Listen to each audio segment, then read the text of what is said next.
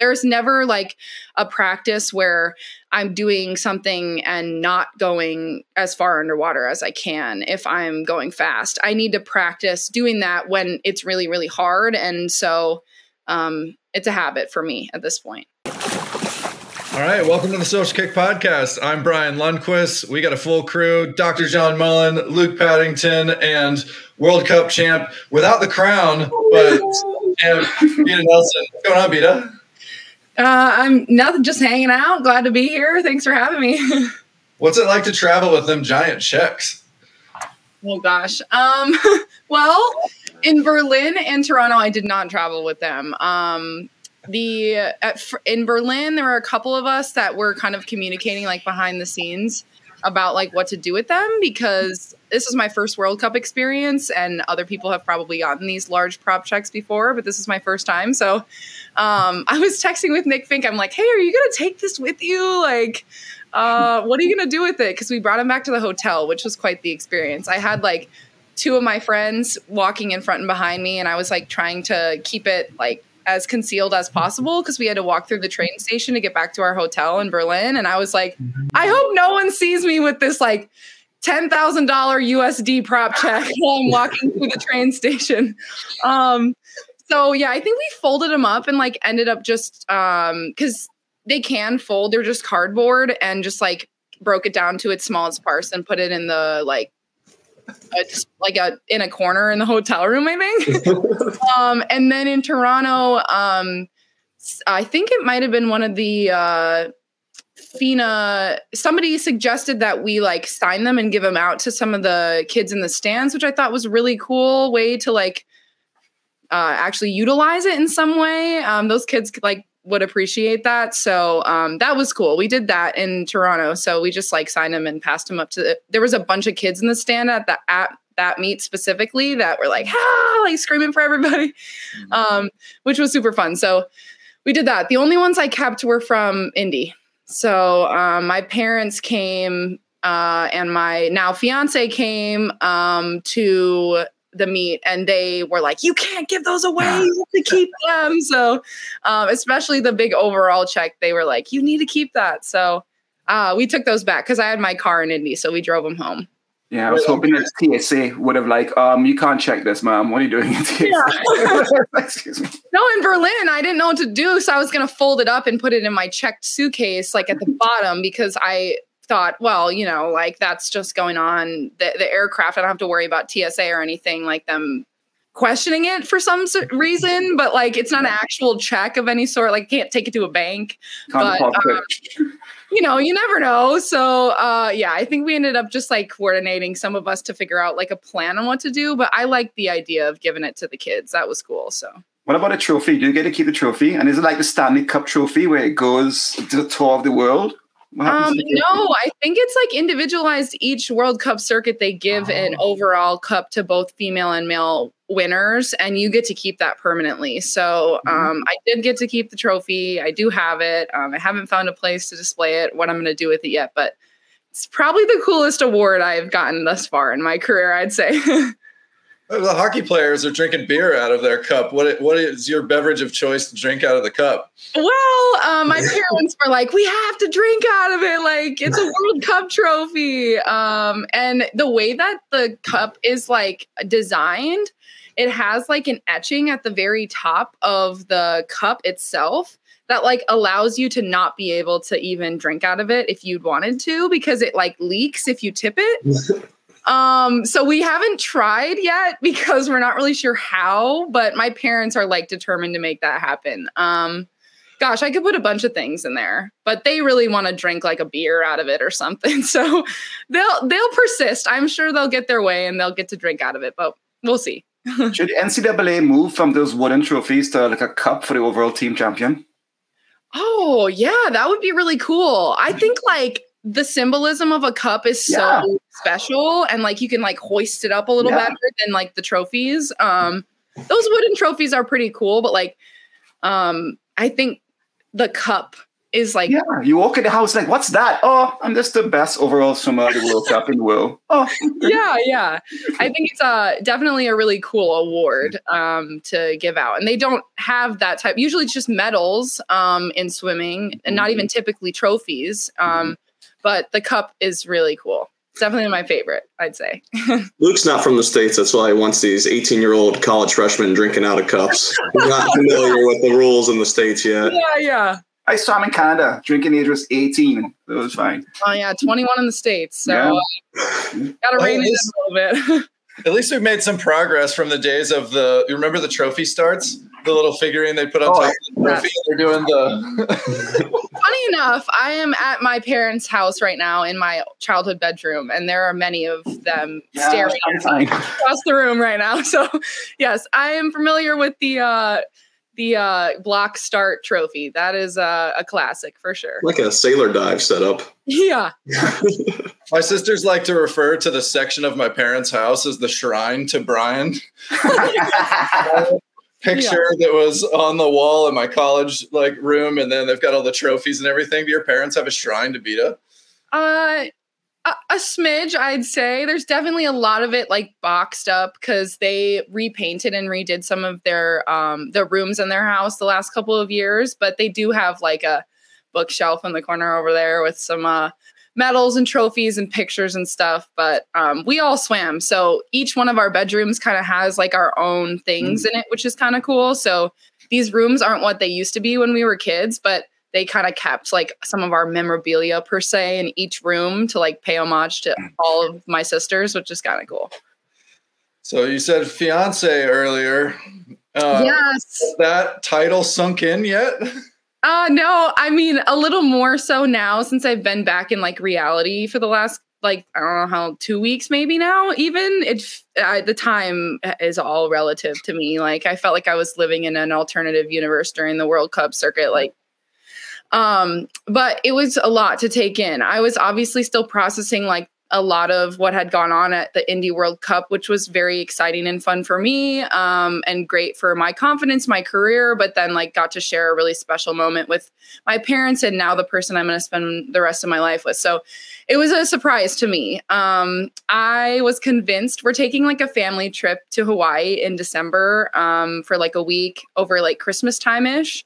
And I thought for sure that's when it was going to happen. I knew it was coming. We'd gone shopping together. And so I had a feeling that it happened this year, but he got wind that I was speculating it would happen in Hawaii. So he switched up his plan and surprised me, which I think it's good that it was a surprise because that's how it should be. You don't want to be expecting it. I think it makes it even more special when you don't see it coming. So he executed it very well. You got asked to see the trophy more or the ring more?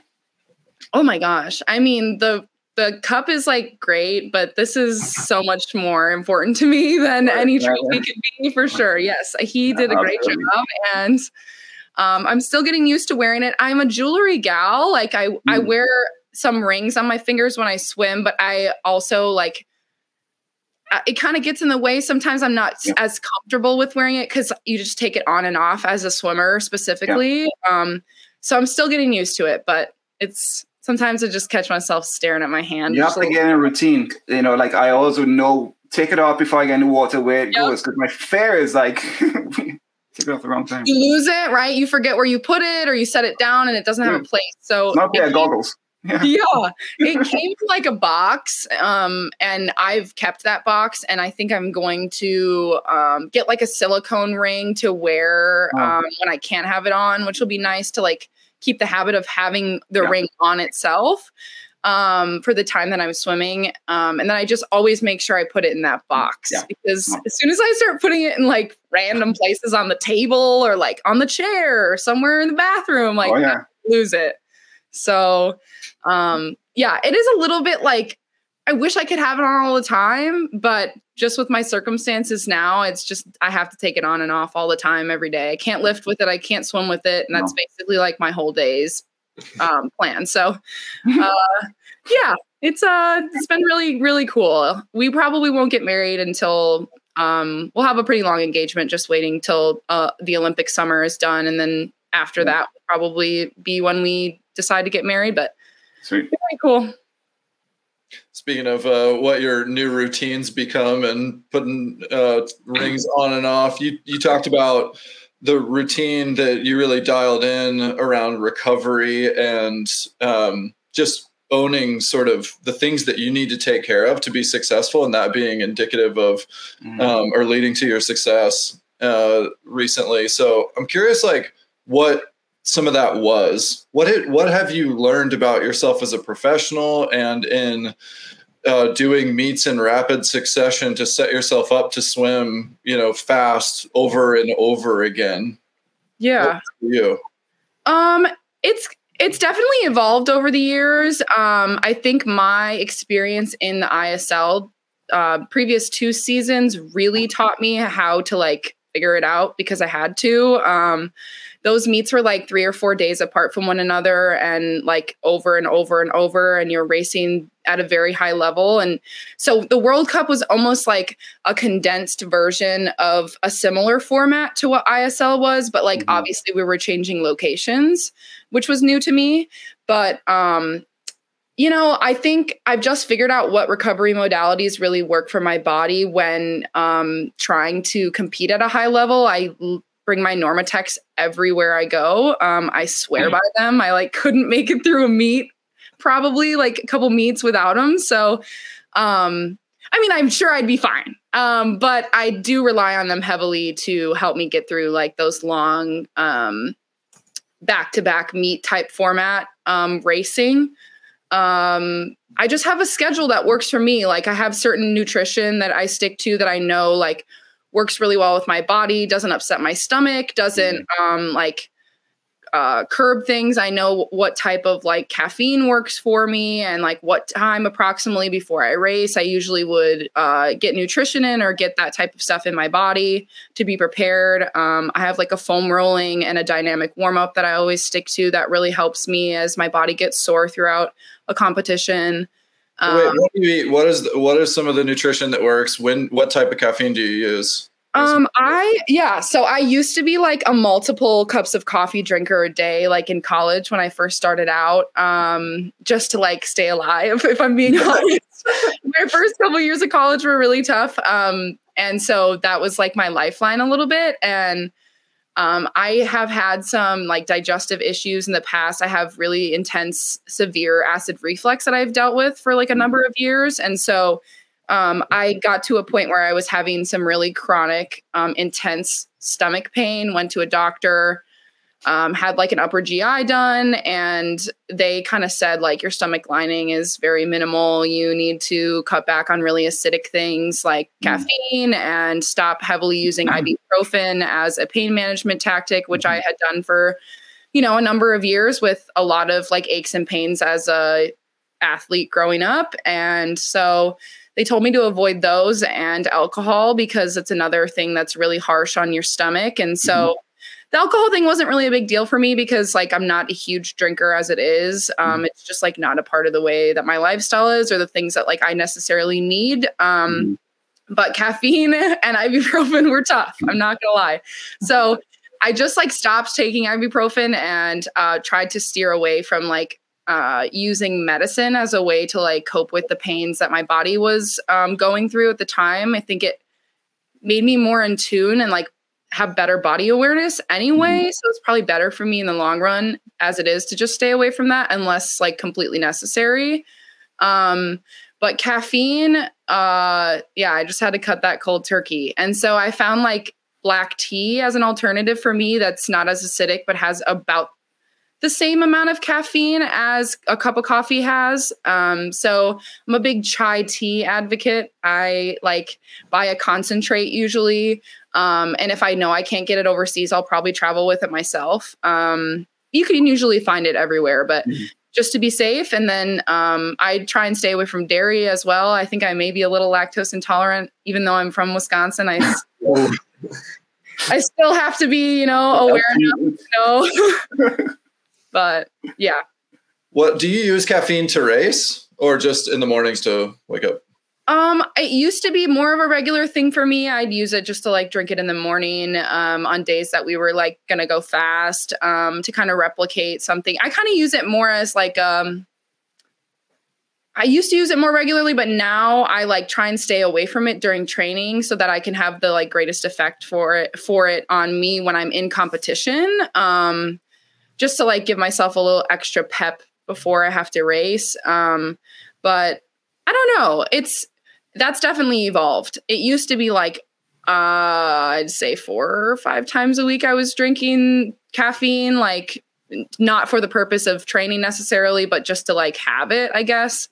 And I think I've leaned away from trying to be dependent on something for me to be able to like get through my day or to be successful at practice or to be successful in competition. So that was kind of like the last year or so figuring out that it just wasn't necessary for me to rely on something like that. And so we went through a period of time where I like just didn't have it at all when I was in competition, when I was in training. And now I use it just to, I don't know, it's a little bit of a habit for me during competition to have it. But I also think that it's more so like once I need a little bit of extra, I know that that's something that can give it to me, but I don't necessarily need it to be successful, if that makes any sense. I used to be like super superstitious about things. Like I needed to have my Jimmy John's sandwich and I needed to have like my chai tea with 1 shot of espresso at this time and do this. Like I was, and if I didn't do that, I felt like I wasn't going to be successful. I think that evolved through college and now obviously has definitely changed as a professional for me. But I think a lot of athletes have those like little things that are important to their process. But if you like get in your own way and convince yourself that if you didn't have those things that you wouldn't be able to be successful, that's when it's like a problem. Mm-hmm. So I have little things that I do like to do that I feel like help me to be better prepared to be successful. But like if I didn't have them, I would be fully confident I could still perform very well. So like you have to adapt in that way because, you know, you go to a foreign country, you're at a meet, you're out of your comfort zone. You don't have all the things you might need or want in your like comfortable environment. And you have to be okay with that because if you can't adapt, like it's over. It's kind of over at that point. I was going to ask you about that. Has that come with maturity of your career, or do you actually also have like tools and mechanisms to keep you not worrying? Look, I just saw my 200 backstroke. I got a 2 IM now. It's going to be okay. Oh, this is a 6th race I've done in 3 weeks. It's going to be okay. Yeah. Like what keeps you going for a 3-week span? What keeps you going for these back-to-back events? What keeps your, the pressure? Oh my gosh, I'm close to winning a lot of money. What keeps you going? Is it your career or is it tools or both? I would say it's a little bit of both. I definitely have tools I know that really help me. I have different like focus points that I use while moving through a competition over periods of time that I think help me grounded and not so worried about the like more extraneous things that could come from me being successful in the pool. Because especially in something like the World Cup, it's a lot of racing. It's really hard on the body. It's a lot of travel. But you just have to like take it one piece at a time. I really just approached the World Cups as like one race as its own individualistic thing. And I wasn't thinking about the next race until that first race was over. So, like the other days, it was a little easier for me to do that because it was just one swim. In Berlin, I did do the 50 and the 100 IM on the first day, but the 50 was kind of just like a fun swim for me to like get into the meet and kind of get the juices flowing, get into the race of competition, like see the walkout and not have pressure. And so that was a little easier for me. The 200s on the last day, I think were a lot more of like a mental hurdle for me at first, just because you're kind of playing out all these potential like outcomes in your head. Like, is it worth it for me to do both? If there's potential for me to win, is it worth trying to get the points? Will that help me in the overall standings in the end? So I talked with the time change was really hard. So after prelims in the morning, I had done both and I wasn't sure if I was going to continue to do the double like through the circuit. And so I tried reaching out to people, but it was like in the middle of the night at home. So I was kind of left to like make my own decision. And as a professional, you just have to like try and trust your body and your intuition and what you think is best. And I think, just like I said before, I went into the 200s on every single stop and swam that 200 backstroke like I didn't have a 200 IM after. And as soon as the 200 back was over, then I had those 30 minutes or so to prepare myself as best I could for a great 200 AM, as if I hadn't already swum a 200 backstroke. So a lot of it is mindset.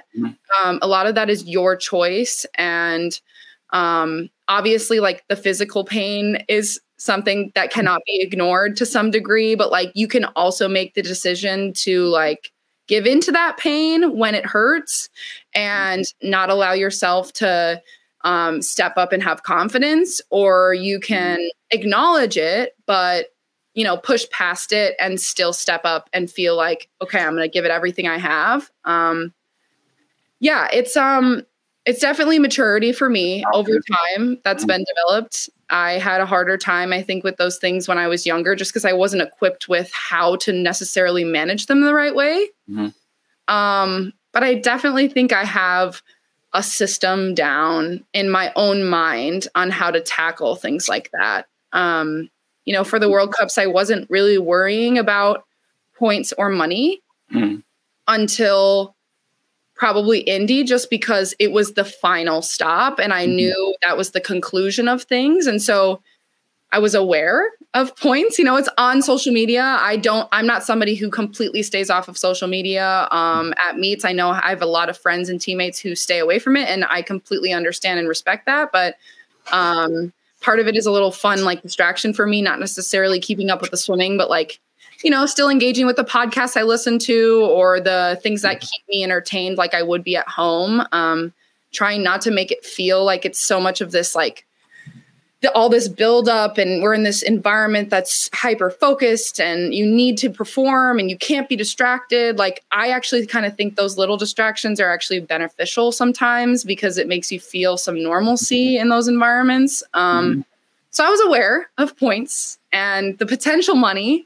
And I was definitely disappointed, like, when I didn't get the Triple Crown in the 100 back. I'm not going to lie.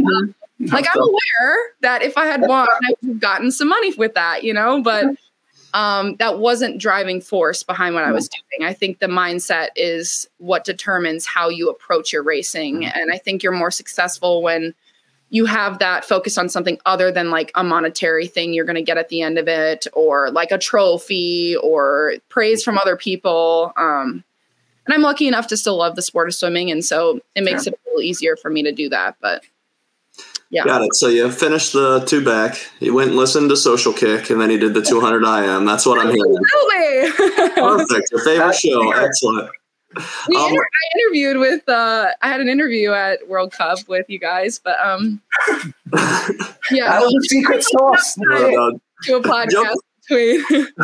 So joking aside, could you tell us more about kind of, I guess, what you're doing in the recovery pool between those events? And are you at that stage where, like you said, you're trying to be a little bit more flexible, not as superstitious? Is it, all right, this is my warm down, this is what I do? Or is it more adjust based off of how you're feeling and what you know is ahead still? Yeah, I think it's a little bit of a combo of the two for me. For warm up and warm down purposes, I definitely have like a plan. I have a set out structure of what, like, the amount of yardage I typically do for both my warm up and my cool down between races. And that, like, is kind of a non-negotiable for me. Like, regardless of if I feel great or really bad, I stick to what I think my body responds to best. And so in between 200s, like the 2 back, when you really send a 200 backstroke, it's really tough.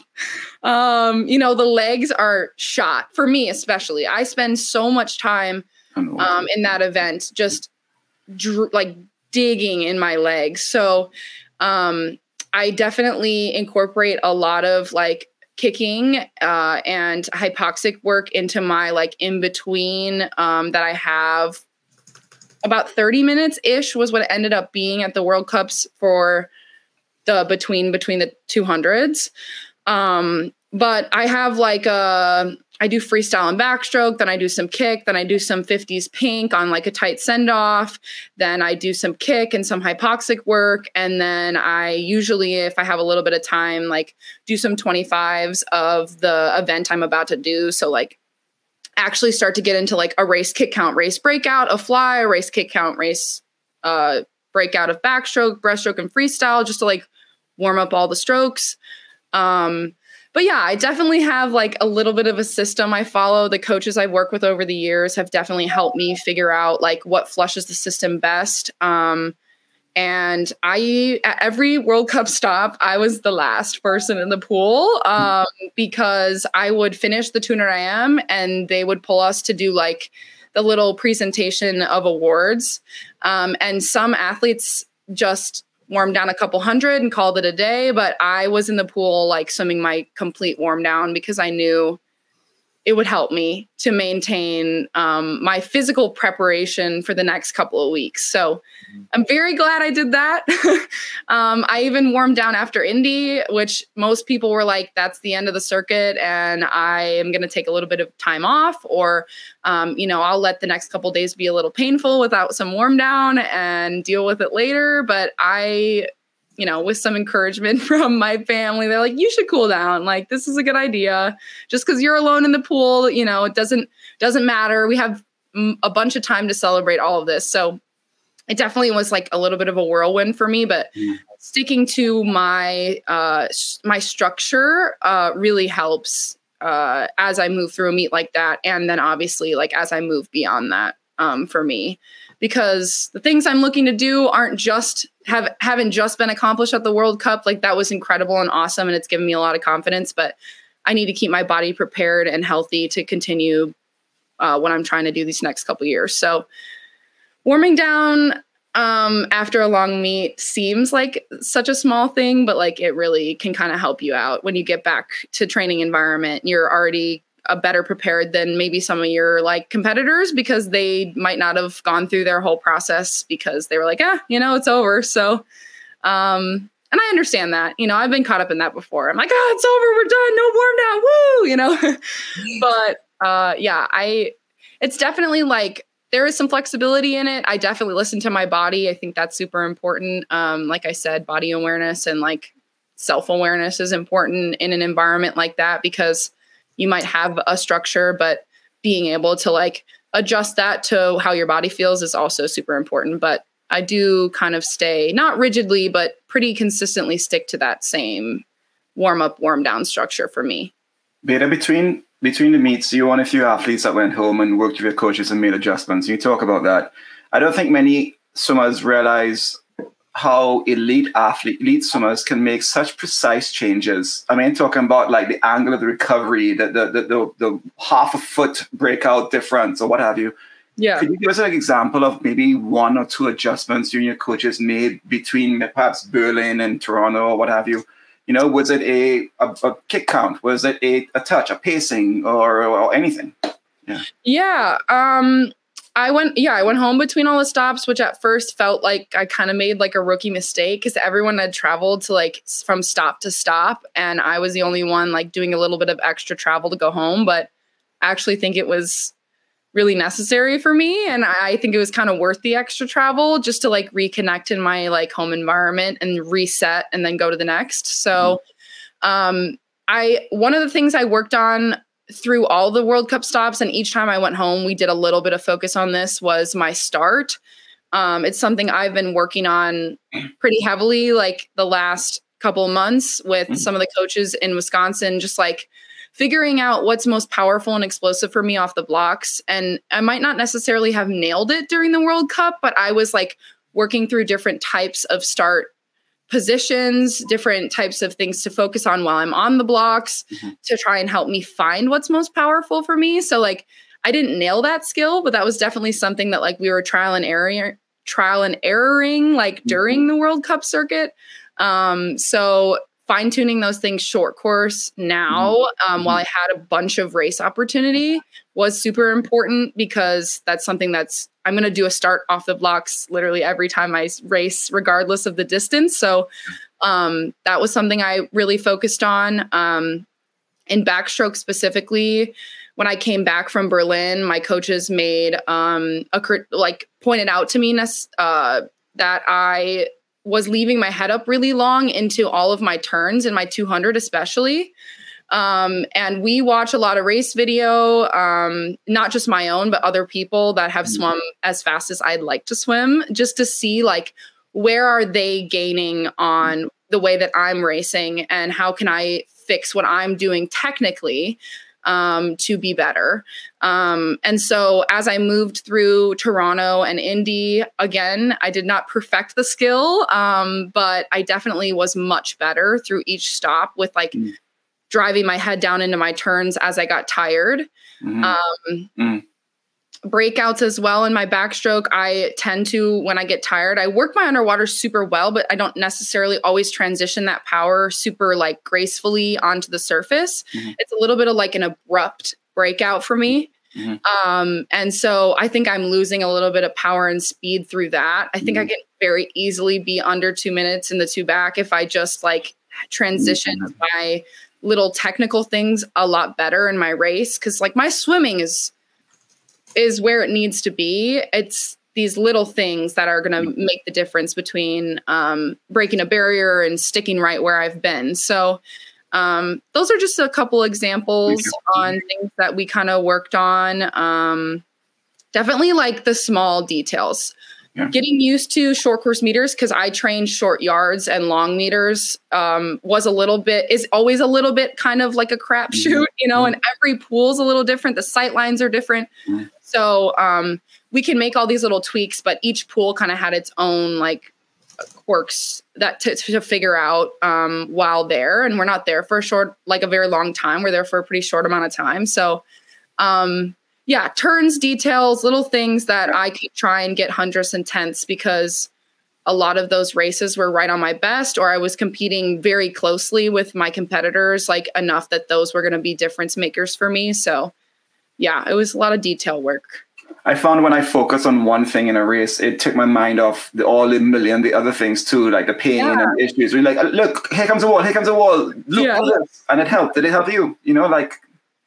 Yes, especially in the backstroke, like in the 200, I like it so much because it feels almost like, how do I describe this? Like methodical in a way. It's like this strategy that I have, like the kick count, to the breakout, to the number of strokes I'm taking, like it almost feels like a routine so familiar to me that it like I don't have to think about anything that's going on in my body or anything that's going on around me. I just have to like execute almost. That makes sense. And I think in environments where there's high pressure and you have to perform really well, I think finding little things to focus on in your racing is such an easy mental tool to almost distract yourself from like the pain that comes along with racing really hard, or like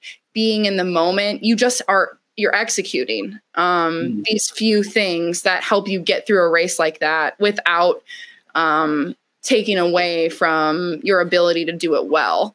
And in the college format, I definitely like experienced that as well. When I would swim at NCAAs, like I didn't know where anyone else was in the race. I was like counting my kicks, counting my strokes, like nailing my turn. And I think the only times I ever saw someone was if I was like underwater on like the last turn.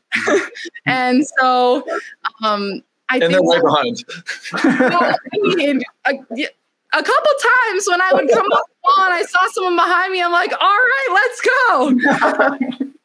That's what you want to see. But like, honestly, I had no idea where anybody was. Like I could have told you I was last or first, and I could have been right either way in my mind, because all I was doing was focusing on my lane and my execution of my swim.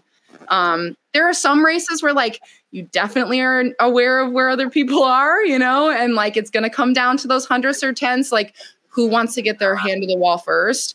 But I don't know. I think Luke, you're very right. Like finding something to focus on to distract yourself from the physical like fatigue or pain you're experiencing when you race hard is a really great mental tool to like continue to have success, I think. Now, we've talked, or you've been mentioning your underwater kick, and that's something after watching your videos is that obviously you have great underwater kick, but you also have great consistency with the underwater kick throughout a 200, right? You're coming up very far, especially compared to other competitors during some of those races. Can you tell us more about some practices or types of training that you do to work on maintaining that kick? Or is it as simple as, hey, we're doing a longer endurance backstroke set, and I'm going to make sure I nail 10, 12 kicks off each one of these turns? Yeah, I would say, I guess it is a combo of the two. We do some underwater specific work, but more generally, it is just me making a choice on the number of kicks I'm going to stick to in a practice and not like never faltering at that.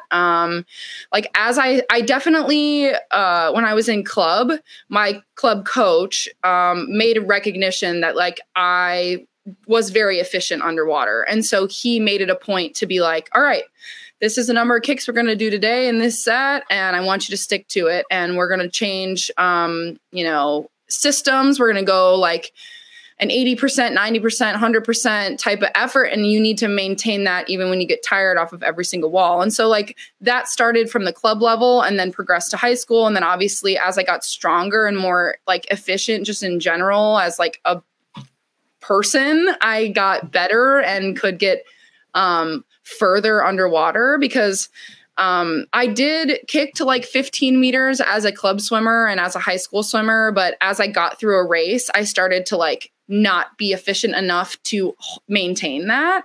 I definitely think in college is when I kind of broke through, made the decision like, okay, I am strong enough. I'm going to challenge myself. And in practice, every time we do something that's, a certain effort level, we use colors at Wisconsin. Everybody has a different way of like moving through their different energy systems. But if I'm doing white or pink or red or blue, there's a number of kicks I'm doing for each that's like assigned to each energy system. And I'm going to stick to that. And I think just the practice of doing that constantly every single day has made it like almost an automatic thing for me when I race. Like I'm so comfortable in oxygen debt that like when I get tired, it's almost like what I fall back to. Like if I'm tired in a race, I'm like trying to kick further underwater just because I know I can. And so, yeah, it's over time. Each year I progressed in swimming. I tried to like add a number of kicks I could do. And as I got stronger and as I got older and got better, that just got easier for me. And so I push it all the way in kick sets, in backstroke sets, and freestyle, butterfly.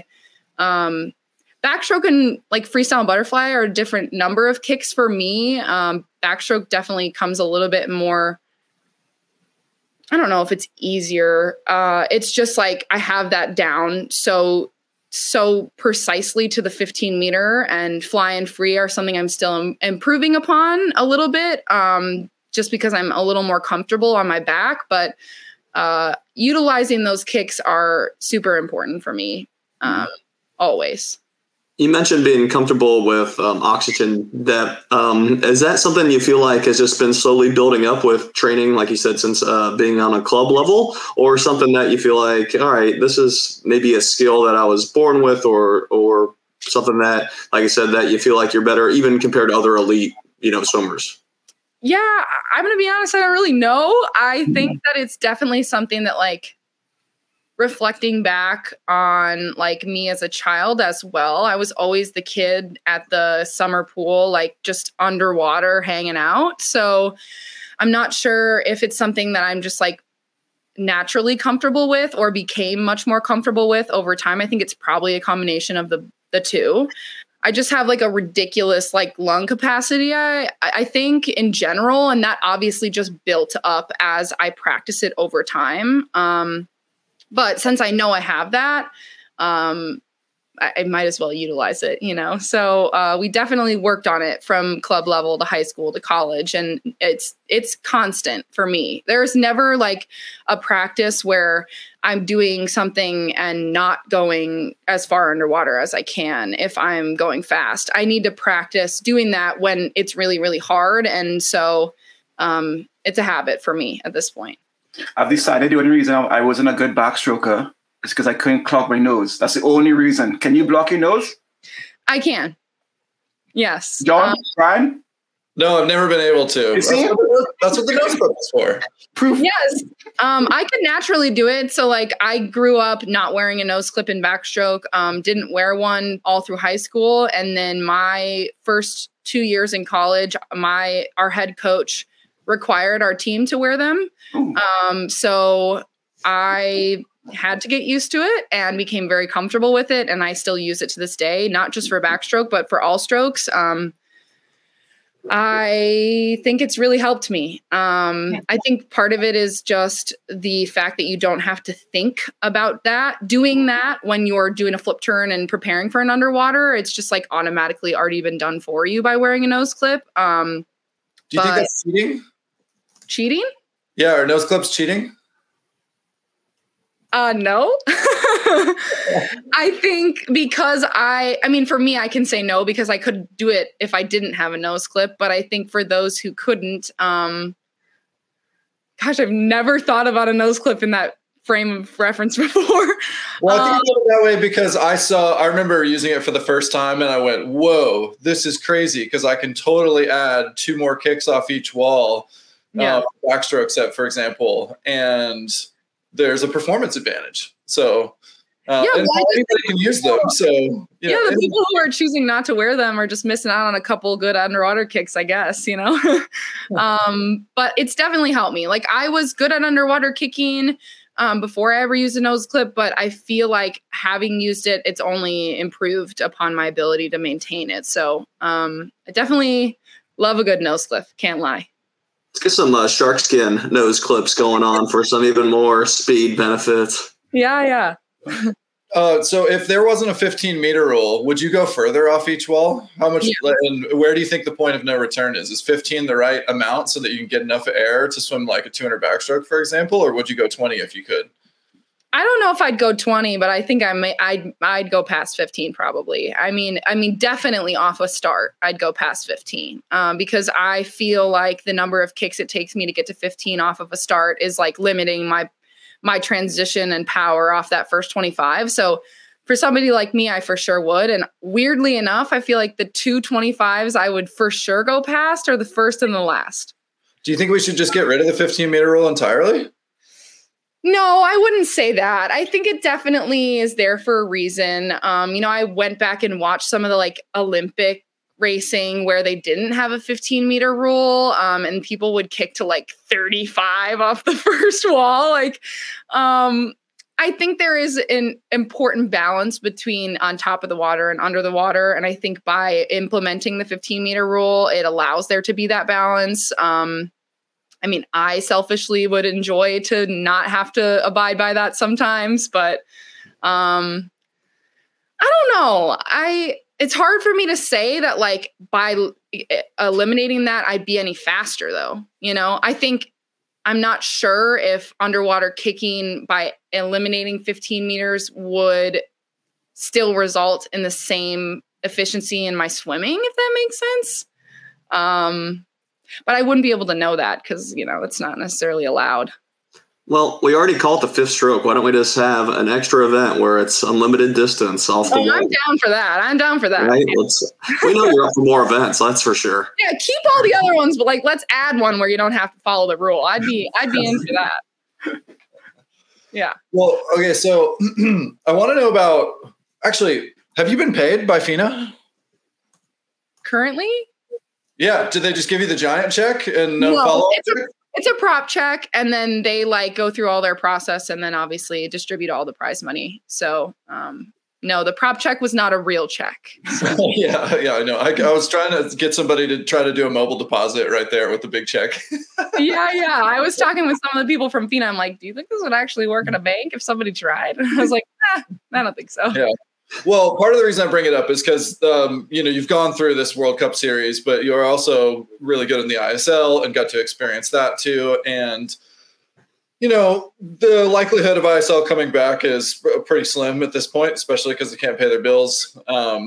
So what I'm curious about is someone who's found success in this, like, what do you think are great takeaways from how the World Cup worked? What can FINA do to bring into the World Cup that brings in some of the elements of the ISL maybe to really make it what everybody likes? Because it seems like most of the pro athletes are saying, well, what's great about the ISL is the camaraderie. You've got a team and there's like a sense of identity to that. And I think, there's an opportunity to build fandom for those, like anybody watching, to really get buy-in, not just at the individual level, but to support a team. But it's also important for the athletes. Like, what other things, what are the great takeaways from the World Cup, and what else would you do to create this, like, the best possible experience for everyone involved?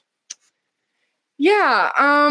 I had an incredible experience with both World Cup and ISL. I think you mentioned exactly what I think a lot of elite athletes enjoyed about ISL was this like team aspect to what we were doing that doesn't exist beyond maybe like national team level international travel trips that are even not quite the same thing. When you go on like a Team USA trip, for example, or you went and traveled with the Netherlands and you were on their national team to like an international competition, it becomes like very individualized. You are there to focus on what's necessary for you to be successful because there's all this high pressure and you're there to perform and you're representing your country and you get to share that with other people. But it's not quite this like team aspect that I think a lot of athletes who swam at had a collegiate experience got to have.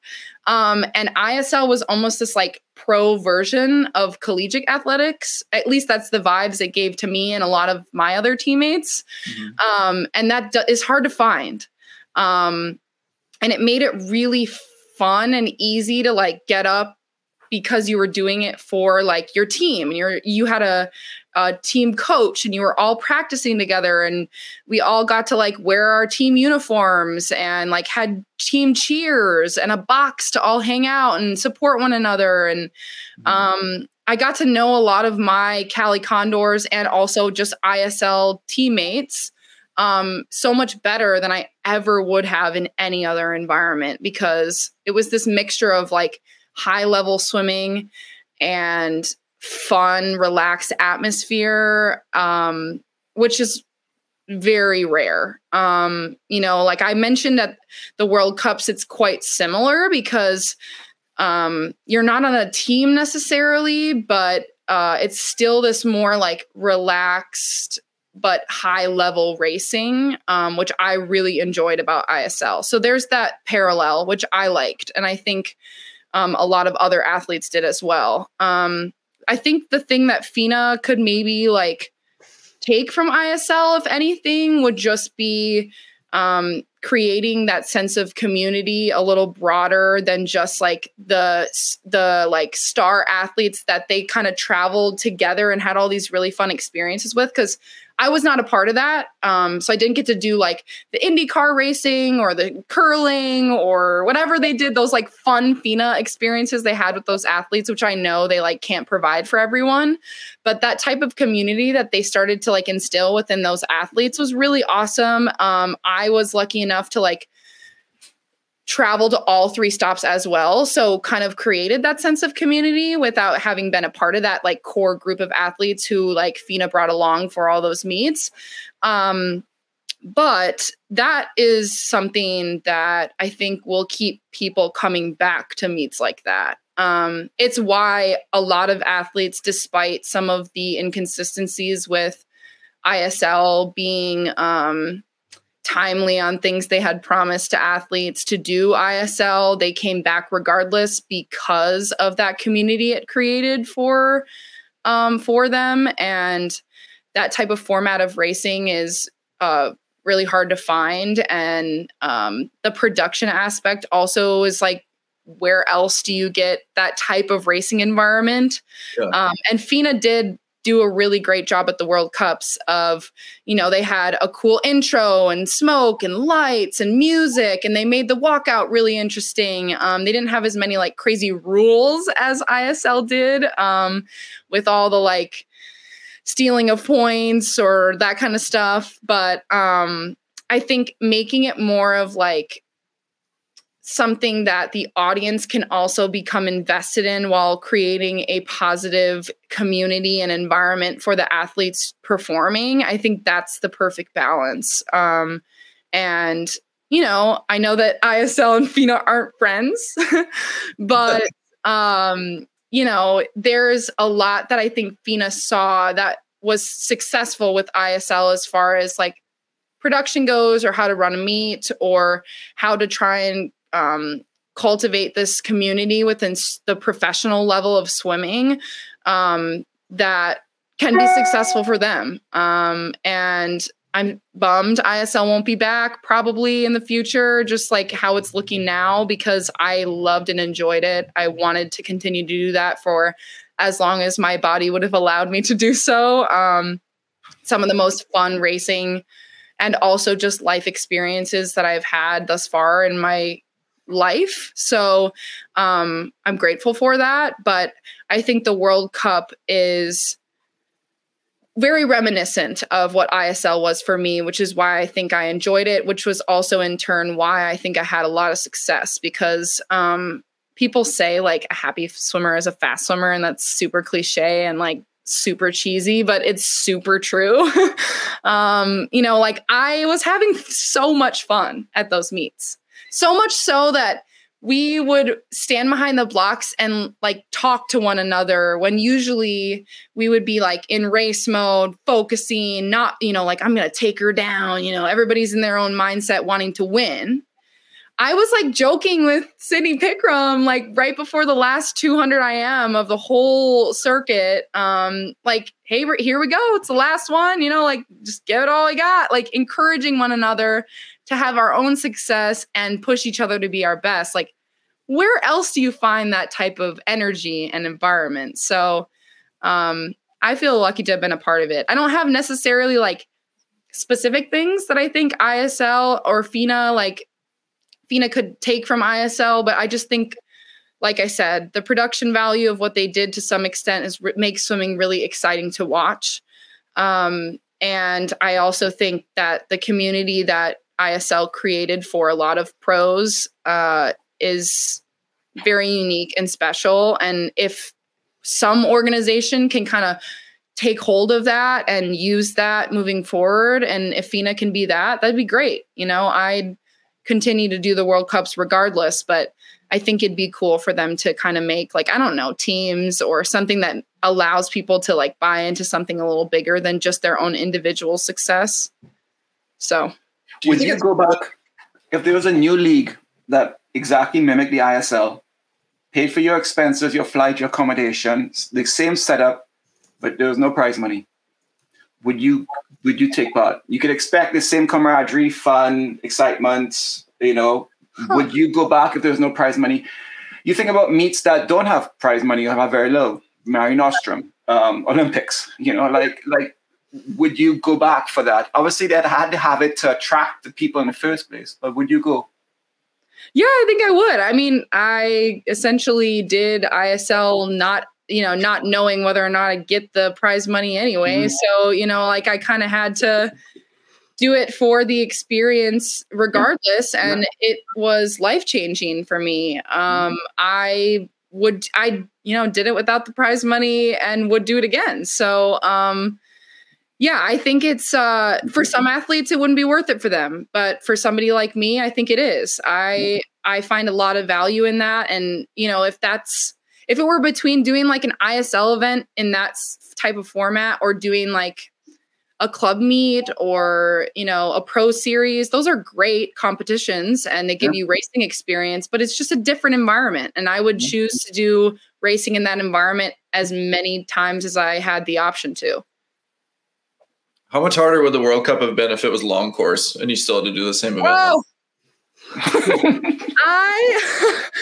I was just talking about this. I was doing a clinic this weekend and saw Giles Smith, and he did a lot of World Cups for a number of years, and many of them were long course. And he was just talking about he just did the 50 and the 100 fly at every stop he did because it was long course, and he knew like I cannot do a full lineup because long course racing is much harder to recover from in a lot of cases than a short course meters racing environment.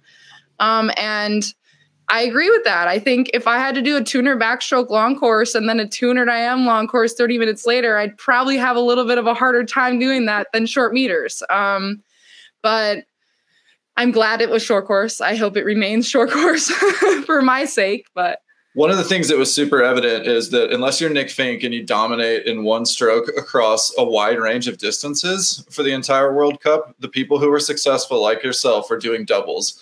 And we all know that doing doubles long course is going to be way harder than doing the double short course. Yeah. But it's kind of challenging to see that it seems like to me that long course has always been on this pedestal. And yet all the excitement and fun and innovative things that we're talking about in swimming are happening short course. Like, do you think that that's a bad thing for the sport to focus on and put long course on this pedestal? Do you think that's kind of backwards thinking? What's your opinion? Well, I think a lot of the future of what swimming can become as far as like from a spectator perspective or like an audience perspective, I think a lot of that comes from the short pool. I think most of those like fun formatted types of meets are done short course because of the amount of excitement that it can create. It makes meets a little bit faster pace. Races happen so quickly, people can't like look away, which I think was a lot of the success with ISL and the World Cups.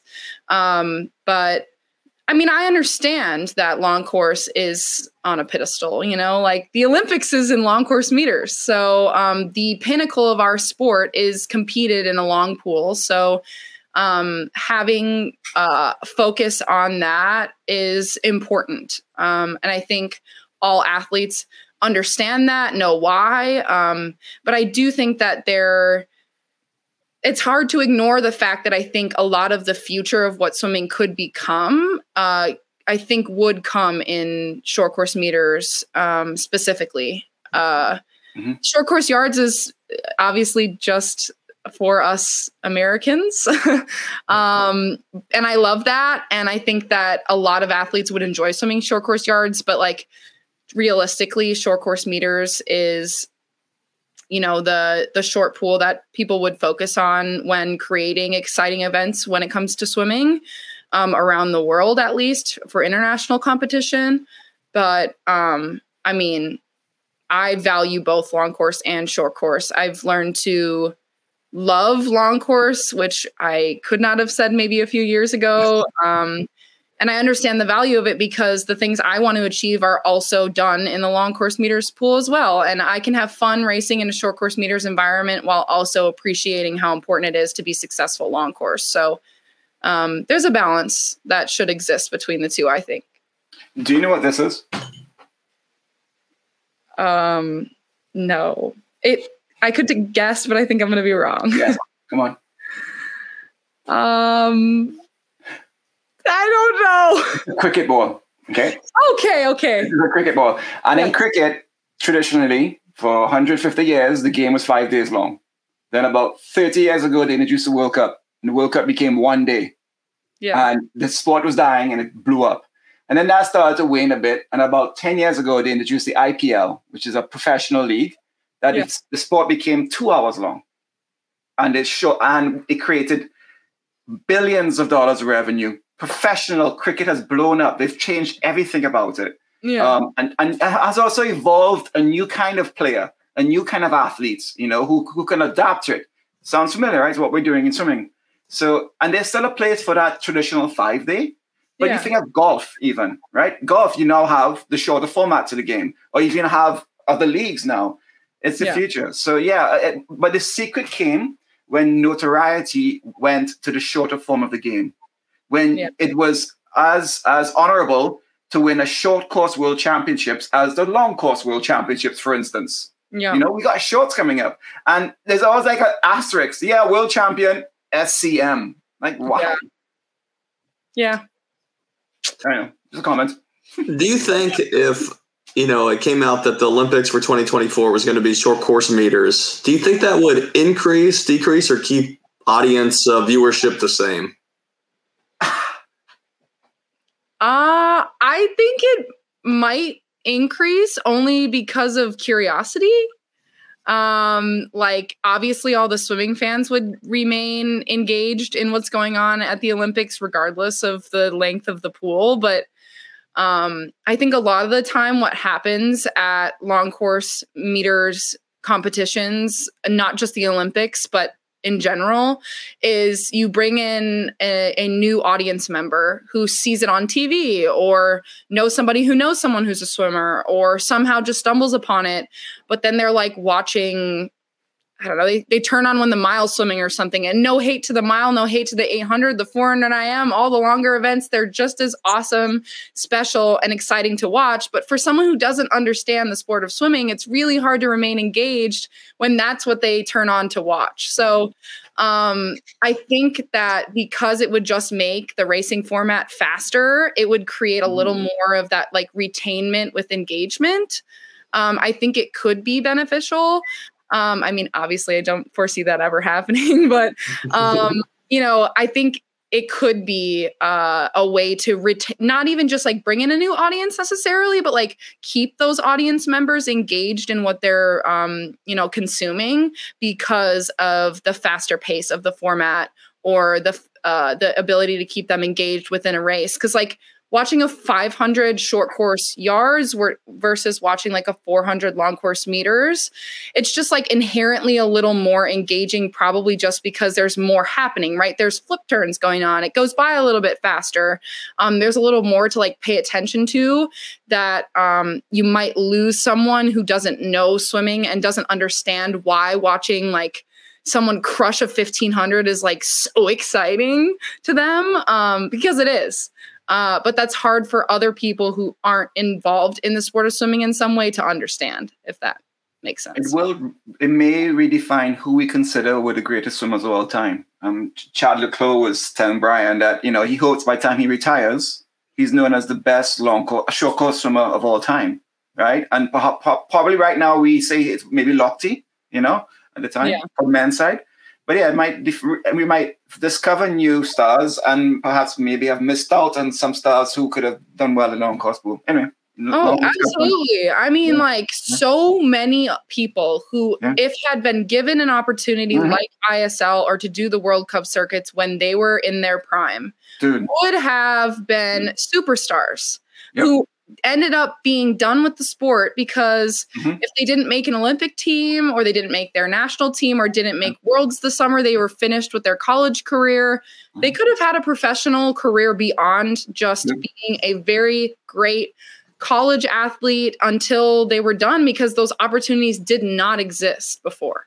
So like I was very fortunate to have finished my college career and been able to thrust my career into ISL immediately following because without that opportunity, I, probably wouldn't have been able to support myself to continue swimming through trying to make the Olympics the summer of 2021, or I wouldn't have known what to do, what meets to go to, how to support myself, where to fall, because without that, there is nothing except for swimming for another couple years to make the Olympic team, because the only way there used to be to get notoriety or to make enough money to support yourself as a professional swimmer was to be an Olympian or to make a world championship team. And those are still just as valuable, but there were so few of them that continued to be able to have success because there weren't opportunities for them to continue their career in the in-between. 100%. I've been lucky to have some really successful meets in these in-betweens to be able to help me try and be successful and have success for those big competitions like world selection meets or Olympic trials. And without those in-betweens, I I don't know if I'd still be swimming. Yeah. Really challenging. So most athletes retire at age 24. I did. I mean, because that's and between cycles, right in between the 2 cycles. Yes, because that's the hardest period of time. A lot of people don't get funding from their federation, and if they aren't having success at meets, or there isn't prize money available at meets for them to make a living, or they're having to work a job and they can't balance their swimming practice schedule and trying to be elite at that level to make an Olympic team while managing just like affording their life. It's really hard. I'm super fortunate to have been able to have success enough to feel comfortable to try and achieve what I'm still trying to do. And the sport is better for it. So we're happy to see you swim. Thank you. I appreciate it. Beata, it's time for some rapid fire. Okay. What's the hardest race in swimming? Oh my gosh. Rapid. Probably 4 a.m. or 2 back. Olympic gold or world record? Oh my gosh. What? Olympic gold. Who's got higher earning potential, the World Cup winner or an Olympian with no medals? Maybe an Olympian. I don't know. Movember mustaches, overrated or underrated? I'd say they're evenly rated. I wouldn't put them over or under. If you were to pick one Winter Olympic sport to do, what would it be? What would you be best at? Speed skating, maybe? Ooh, me too. Do you pee in the pool? Do I pee in the pool? I've peed in the pool, yeah. When you were a kid, what was the best swim meet snack? Goldfish paired with a cool blue Gatorade. Cool blue. If you could create your own swimming event that doesn't exist today, what would the event be? Anything involving underwater kicking. A 100 kick with no 15-meter rule. There it is. Beata, thanks so much for hanging out with us. It's super fun to watch you swim, and you're a joy to talk to. It's fun. Thank you, guys. This is awesome. That's it for this episode of Social Kick. We'll see you next time. Bye. Bye. Hey, everybody. Thanks for hanging out with us. If you're enjoying Social Kick, tell your friends about it. And be sure to tell us what you liked by leaving a comment. And subscribe wherever you get your podcasts. Follow us on Instagram. Please subscribe to our YouTube channel, The Social Kick. And you can find all of our content on our website,